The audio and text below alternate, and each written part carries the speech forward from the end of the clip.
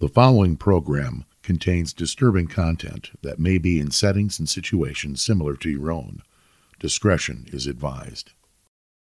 America's heartland, flyover country, shaking dice at the cafe for morning coffee, crop prices and rainfall, a day's work for a day's pay, business conducted on a handshake, where a man is as good as his word, church socials, and town team baseball. But as the sun sets on this piece of Americana, there is no immunity from the darkness.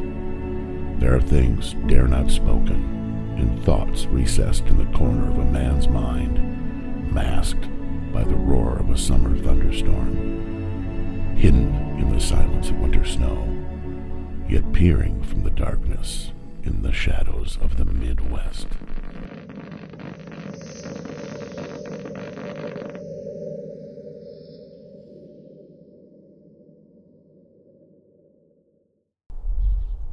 May 30th, 1980. Emerald Township, Section 9, Faribault County, approximately 6 miles east of Blue Earth, Minnesota. It had rained a lot over the past couple of days, some say 5 to 5.5 inches.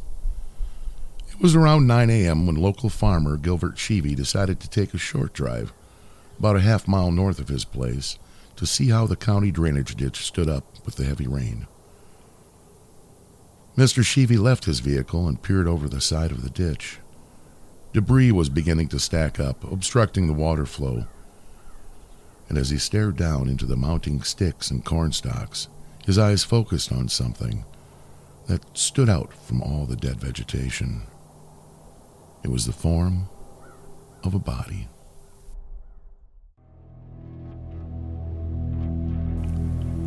Water, the key element to life itself. A single raindrop working its way through the hydrological cycle has, in essence, existed in one form or another since the beginning of time. One might say that it holds the secrets of the universe. Now, the death of a young woman in Emerald Township joins those secrets. Welcome to Shadows of the Midwest, Season 1, The Secrets of County Ditch Number 5, Episode 1. I'm Joe Kistner.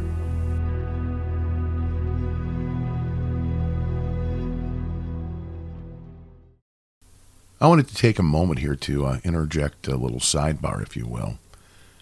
When the concept of Shadows of the Midwest first came up, the idea was to examine some relatively unknown old and cold cases throughout the Midwest United States.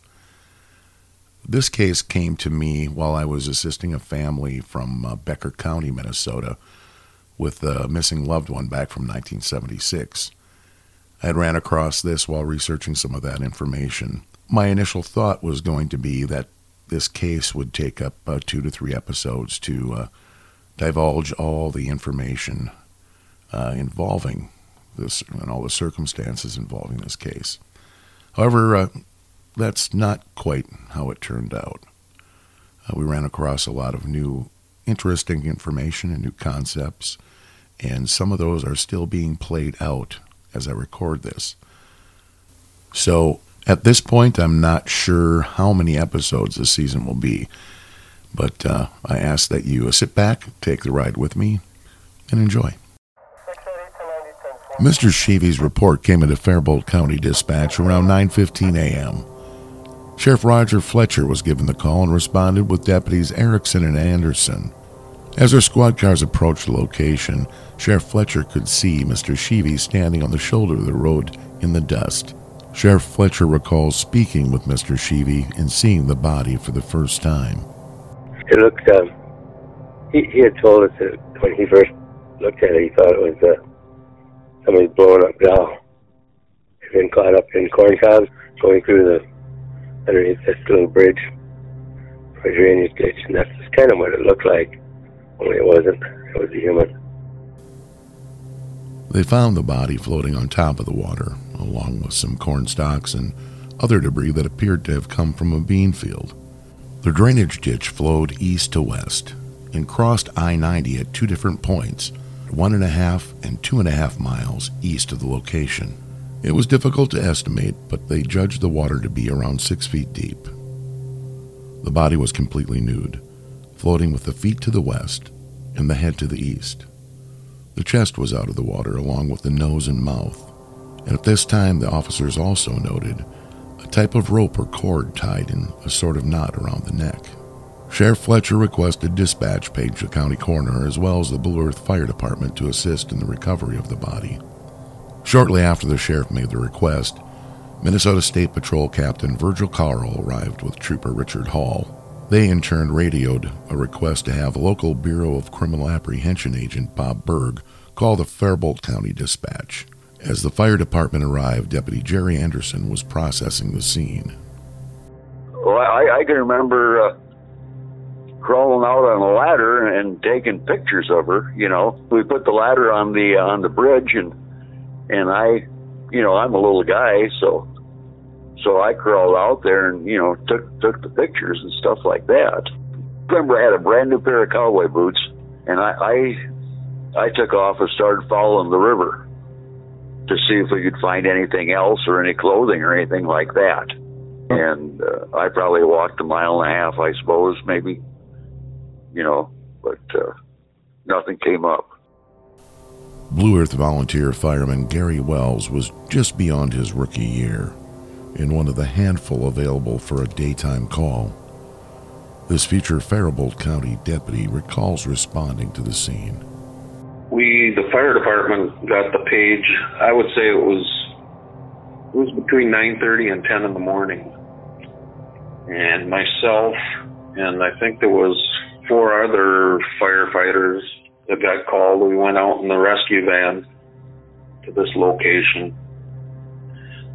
And there was already law enforcement there who kind of told us what was going on and what they wanted us to do. So myself and another fireman had our wader boots and stuff on, and we went down there with one of the wire cages or carriers and waded out into the dredge ditch and proceeded to kind of basically float her back over to the bank. Got her in that wire basket and pulled her up to the grassy area, and law enforcement pretty much took over from there. When we were bringing the body to the shore, I recalled that it was extremely bloated, and at first I couldn't tell if it was a male or female until we got her into that cage, and then obviously you could see that it wasn't a male. And one thing I did notice was that the skin and the meat was missing or gone from the top of her both feet. You could see like the tendons or whatever those are called, and I think there was a couple other areas where bare bone was showing, but it was my thought, not being an expert or anything, but I just thought that she'd probably been in there for weeks or even longer. But my guess was that it wore off. Maybe the debris just scraped it off, but yeah, that was one of the reasons I thought she'd been in there longer. The face, you couldn't recognize anything. There was a rope, some type of rope around the neck, and being face up, all we could tell was that there was no hair. It looked like the person was bald-headed. Whether it was shaved or not, I wouldn't know that, but there was no visible hair of any kind. Of course, we couldn't see the back of her head or anything, but I just assumed that if she did have hair, it was just basically scraped away by the debris. So, yeah, I do remember the rope, and it was just the extreme bloating. We're really actually concerned that getting in there, getting the body into the cage, that body would bust open. So we're really careful. BCA agent Bob Berg arrived in Blue Earth by 11:30 that morning and was instructed to meet up with Sheriff Fletcher and Deputy Anderson at the local funeral home. The sheriff reviewed the details with Berg up to the moment, and with the assistance of Fletcher, Anderson, and the funeral home director, John Payton, he examined the body. Berg, a veteran investigator, made note of the following details. The head appeared to have been shaven with the exception of a small patch on the back of the head, 1/4 inch by 1 inch, and approximately 1/4 inch in length. A cord approximately 20 inches long and 1/8 inch in diameter, which was tied in a half-bone knot around the victim's neck. The victim also had at least one pierced ear, and there were signs that rings were missing from her hands. Agent Berg made arrangements to have an autopsy performed by the Ramsey County Medical Examiner's office in St. Paul. Berg was given custody of the body and flew out of the Blue Earth Airport on funeral director John Patton's plane. The autopsy was scheduled for June 2nd. However, Dr. Michael McGee did a preliminary examination of the body on their arrival. Dr. McGee described the victim as a white female, approximately 25 to 35 years old, 5'3", 128 pounds, with brown hair. The only fingerprint that was still intact was on the left thumb. This print was used immediately to eliminate the subject from 2 recent Twin Cities kidnappings. Dr. McGee also noted something quite peculiar. It seems that the victim's fingernails were pulled out right before she died. This season on Shadows of the Midwest. I think he corroborated that, and nobody knew anything about that other than, Roger and Jerry and I, and the people at the autopsy. And I will faithfully and impartially discharge the duties of State Patrol Trooper. You make a complete turnaround. You live exactly opposite of what it has been, and you walk in holiness before God. Do you have any desire to talk to an attorney or call him or be more informed of your rights? Probably just as in a summary form, you can just kind of tell me what happened in the last part of May 1980. As you're aware, we're talking about the girl known as Jane Doe that was found in a dredge ditch east of Blue Earth, Minnesota. Thank you for listening to Shadows of the Midwest. And please remember to leave a like or review on your favorite podcast platform. Also visit our YouTube page along with our Facebook page for additional in-depth information and updates. Additional music was provided by Matt Webb and the Hutchinson Effect. Shadows of the Midwest was written and produced by Joe Kistner and a production of Just Past Nowhere Productions, LLC, 2023.